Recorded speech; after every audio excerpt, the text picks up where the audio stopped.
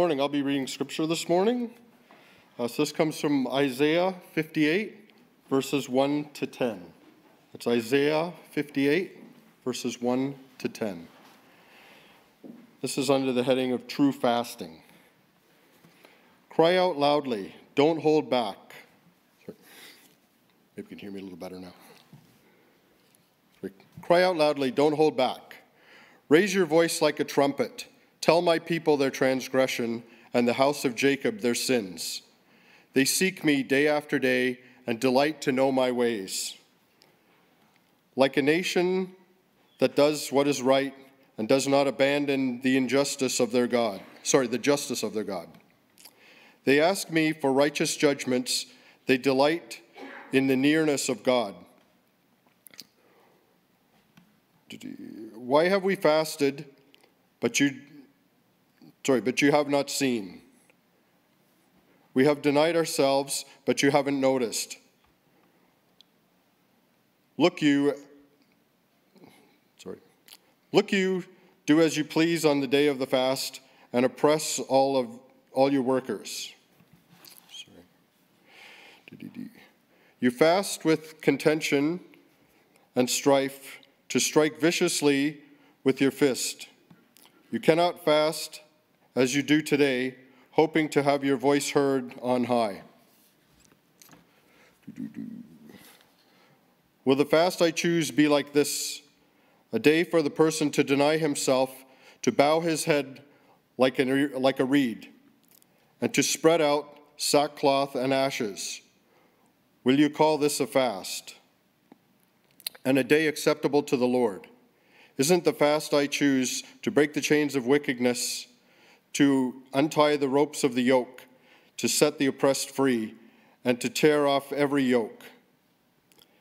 It is not to share your bread with the hungry, to bring the poor and homeless into your house, to clothe the naked when you see him, and to ignore your own flesh and blood. Then your light will appear like the dawn, and your recovery will come quickly. Your righteousness will go before you, and the Lord's glory will be with you, your rear guard. All that time when you call, the Lord will answer. When you cry out, he will say, "Here I am." If you get rid of the yoke from those around you, and finger-pointing and malicious speaking, and if you offer yourself to the hungry and satisfy the afflicted one, then your light will shine in the darkness, and your night will be like the noonday. This is the word of the Lord.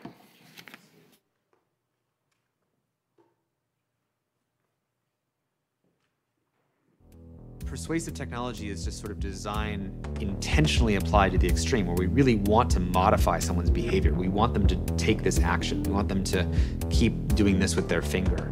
You pull down and you refresh, it's going to be a new thing at the top. Pull down and refresh again, it's new. Every single time, which in psychology we call a positive intermittent reinforcement.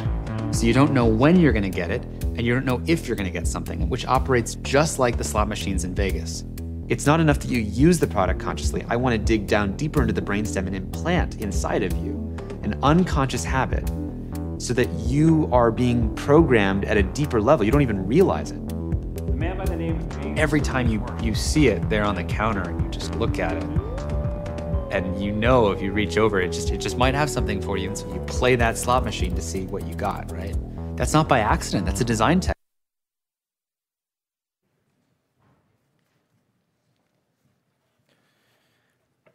So for those of you who haven't seen that movie, it's called Social Dilemma. And if you haven't seen it, I encourage you to do so.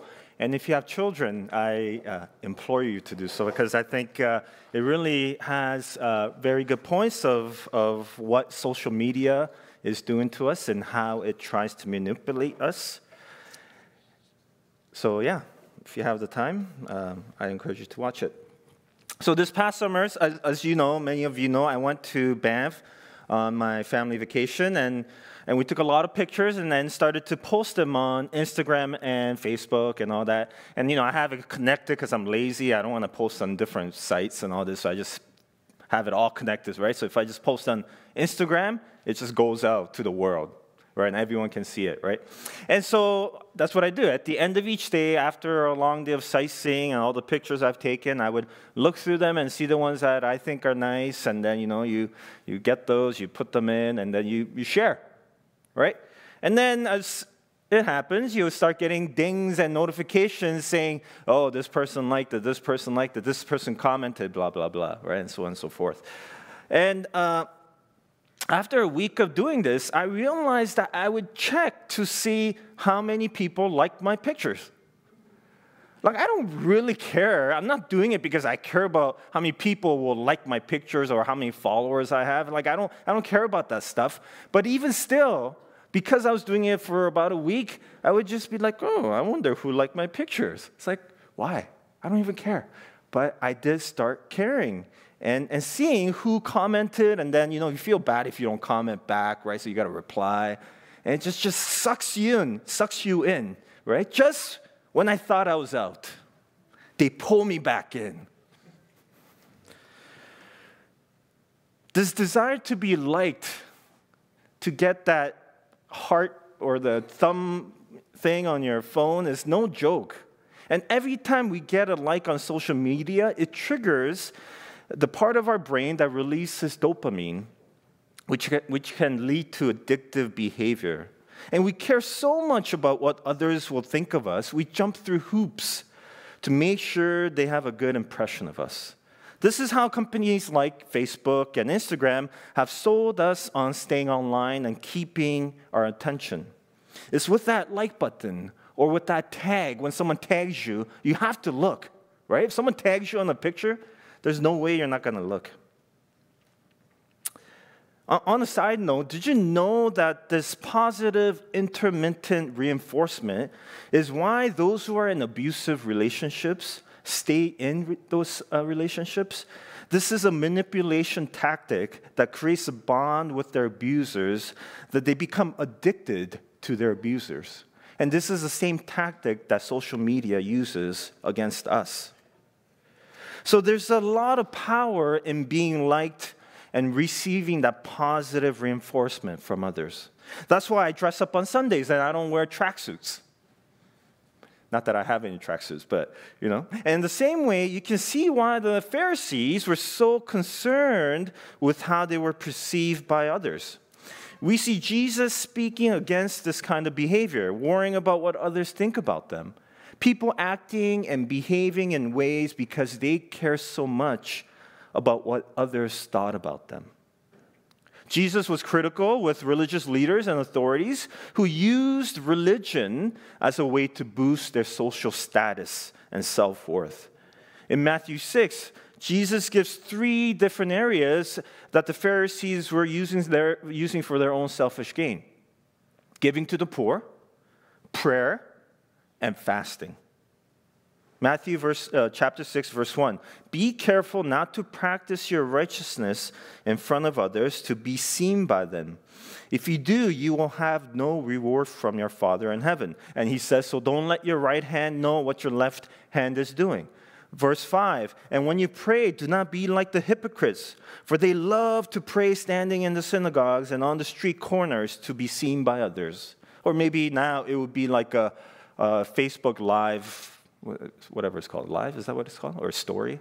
One of those, right? And verse 16, when you fast, do not look somber as the hypocrites do, for they disfigure their faces to show others they are fasting. In these sections, Jesus speaks against the Pharisees and the religious leaders who are doing good things, like giving to the poor and praying, for all the wrong reasons. All of these things are good in and of themselves, but was used for the wrong reasons.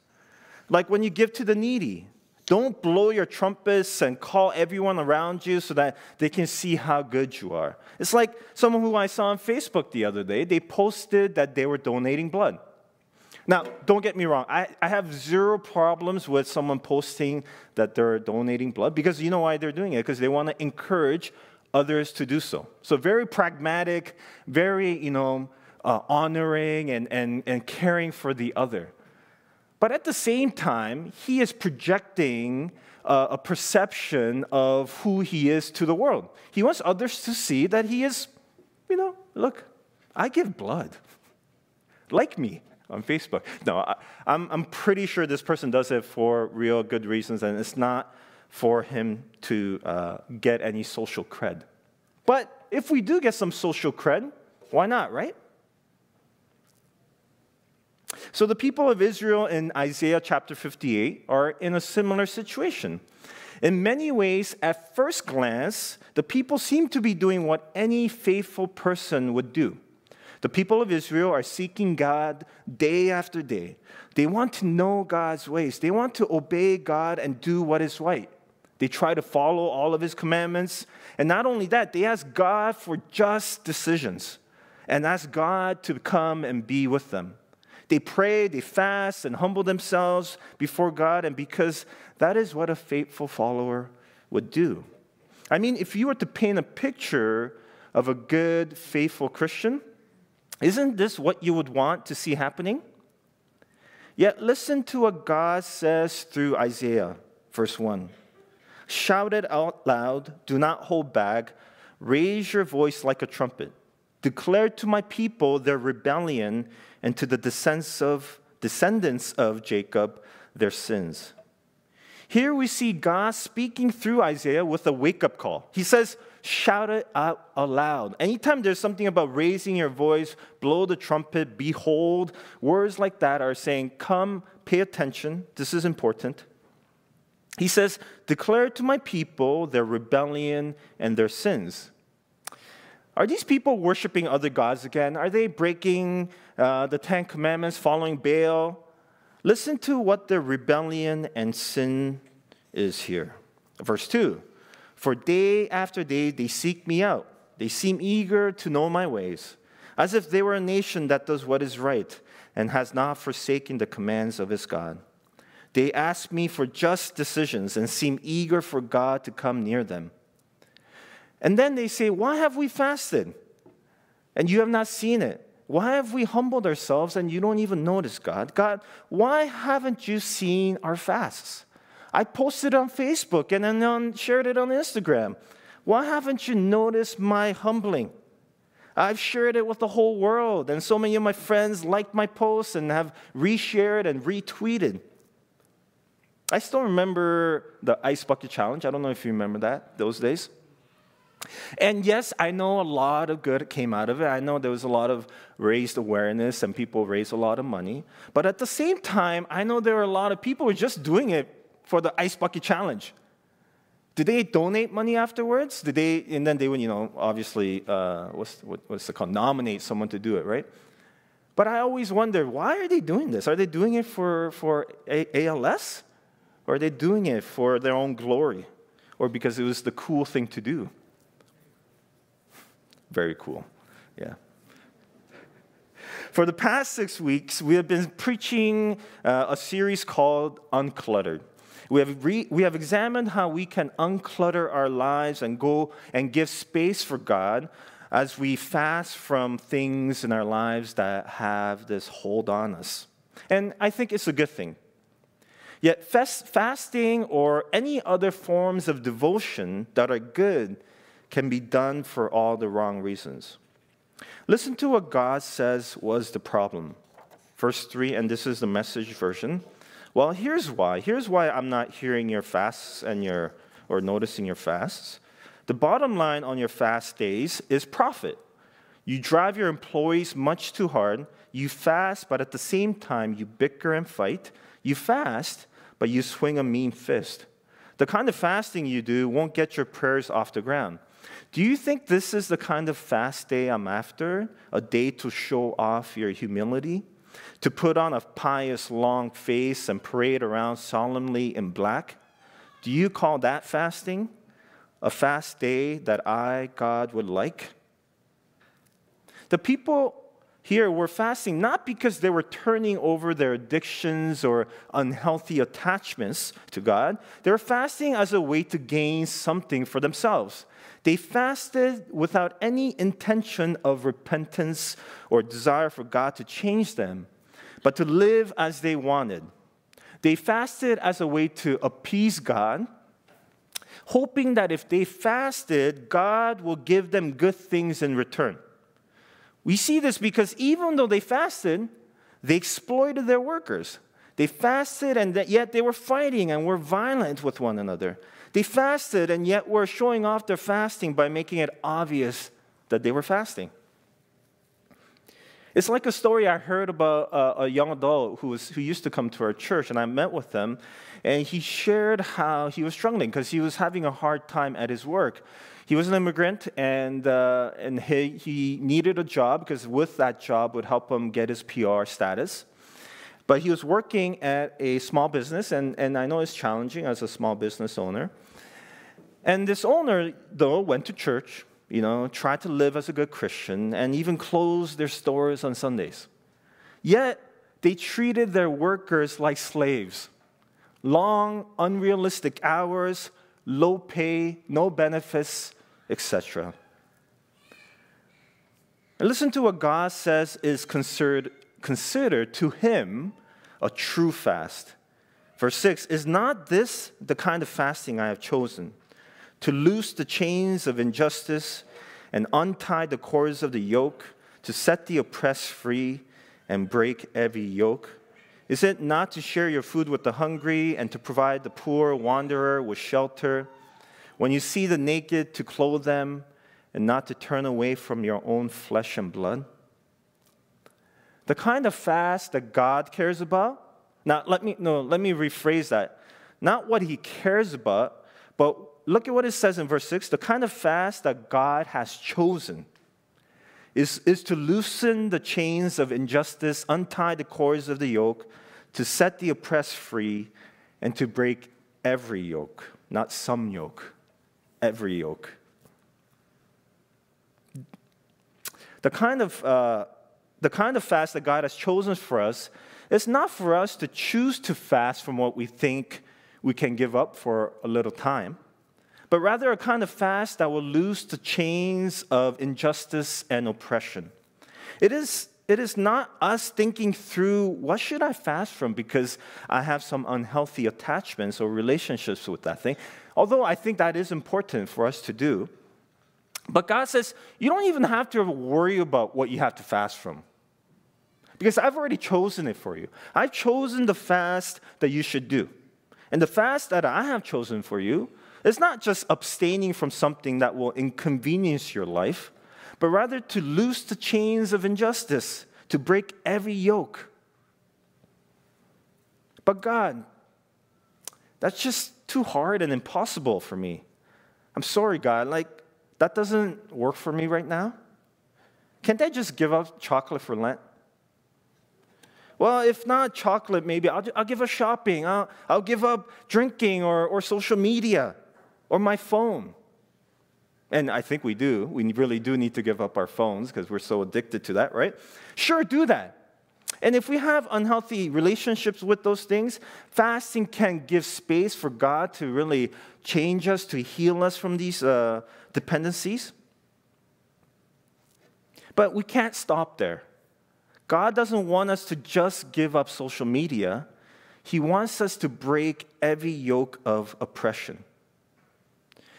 Worshiping God without social justice is rebellion. Worshiping God without social justice is sin. Not because I said it. It's right there. That's what God said. Listen, you are in rebellion. You are in sin. And this is why the early church during Lent would not only fast, but they would also couple that fasting with almsgiving. And almsgiving just means giving, to the poor, giving money and food to the poor. But one of the ironic, or what I find to be, for me to be a little bit amusing, is that in the Didache, which is like the early kind of spiritual book on fasting, and there were different things on prayer and that kind of stuff. And in it, it speaks about fasting and what Christians should do. And it says Christians shouldn't be like these hypocrites that Jesus was talking about, who fasted and showed off their fasting. And they fasted on Mondays and Thursdays. But because we don't want to be like these hypocrites, you know what we're going to do? We're going to fast on Wednesdays and Fridays. Isn't that? To me, All they did was replace one religious idea with just another. Not even, they just changed the date. We're not going to be like the hypocrites. We're just going to do it on a different date. The kind of fast that God has chosen for us is for us to be willing to let go of our current lifestyle, even if it means giving up our positions of power and affluence, so that those who are oppressed by our current system that we benefit off of, even at the cost of our own expense, would be free to live as our fellow brothers and sisters. Is it not to share your food with the hungry and to provide the poor wanderer with shelter, when you see the naked to clothe them and not to turn away from your own flesh and blood? This flesh and blood translation doesn't do justice. Flesh and blood sounds like, my family. Of course, I'm not going to turn away from my family. But this flesh and blood here, the more accurate translation is everyone. To not turn away from everyone.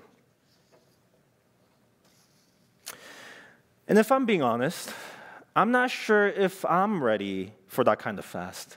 I'm not sure if I would want to give up my comfortable North American life. I'm not sure if I want to pay more than $1 for my bananas, more than a few dollars for my coffee, or nor do I want my Dollaramas to keep raising their prices. Yet this kind of fast is the call Jesus has for us to take up our cross and follow him. It is a call from Christ for us to recognize that the empire we have built for ourselves is a lie, that we do not find our worth and value in how many likes we get, in how many people follow us, or how much money we have in the bank. God has come in Jesus Christ to show us a new way of being human, a new created order, where those who are oppressed by our economic and social system are to be freed, where those who are oppressed by guilt, shame, substance abuse, and pain are healed. We as the church, the body of Christ, the family of God, can love one another as brothers and sisters in spite of all of our differences, because Jesus is Lord. This is the kind of fast that God calls us to do, a fast or death that leads to life. And this is what we call as the good news of Jesus. The good news of Jesus is not just so that people can come to church and become better people, but the good news of Jesus is the freedom of every oppressive chain or dominion. It is not only does it include the freedom from the power of sin in our personal lives and our moral lives, but for all of creation. This was the mission of Jesus. This is the good news. And this is why when Jesus declared his mission, he read this from Isaiah. The Spirit of the Lord is on me because he has anointed me to proclaim the good news to the poor. He has sent me to proclaim freedom for the prisoners and recovery of sight for the blind, to set the oppressed free, to proclaim the year of the Lord's favor. This was the mission of Jesus.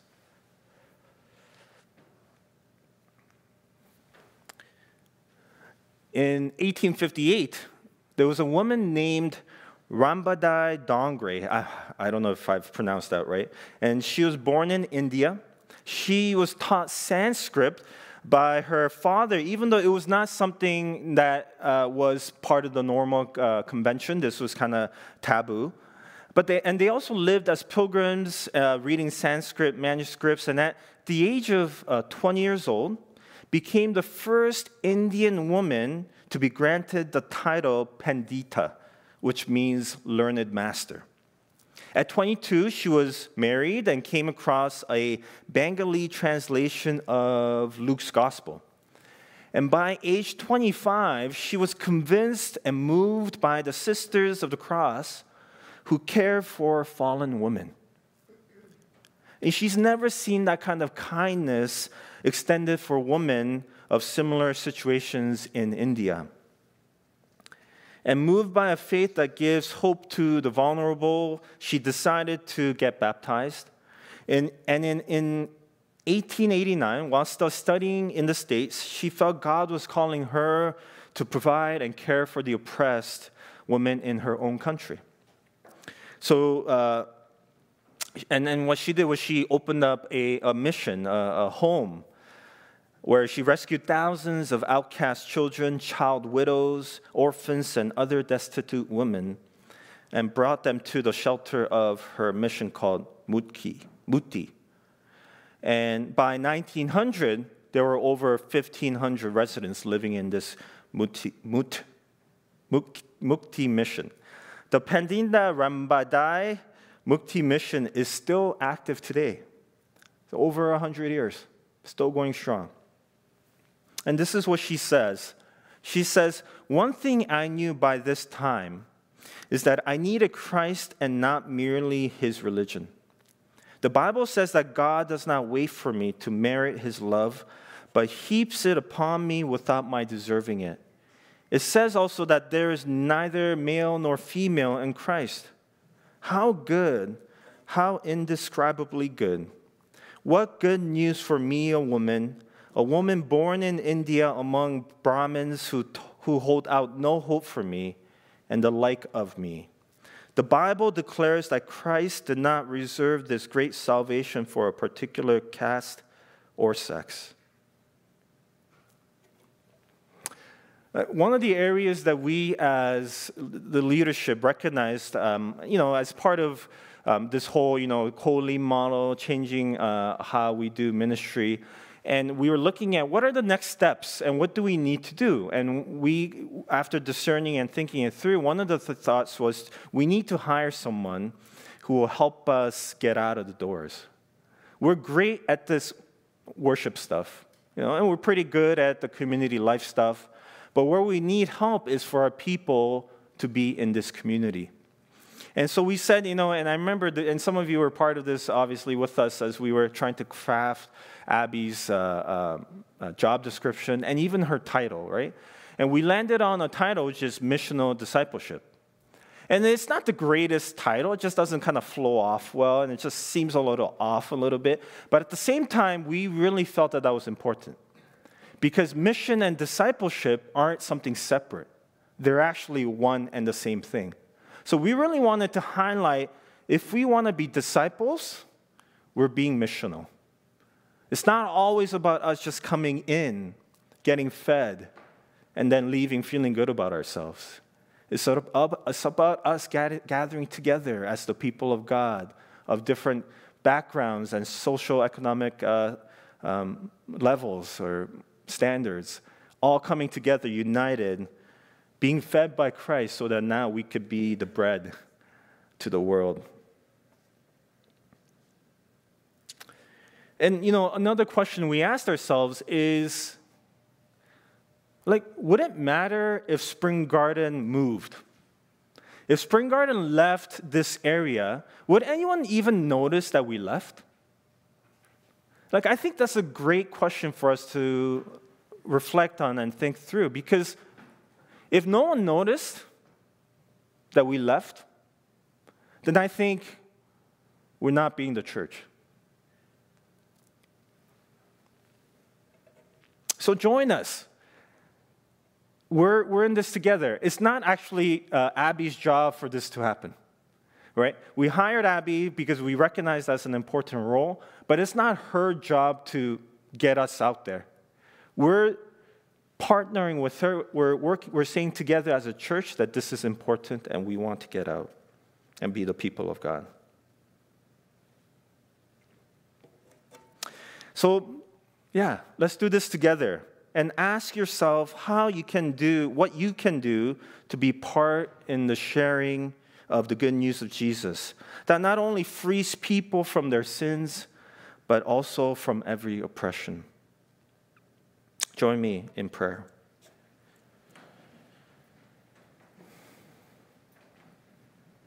Is not this the kind of fasting I have chosen, to loose the chains of injustice and untie the cords of the yoke, to set the oppressed free and to break every yoke?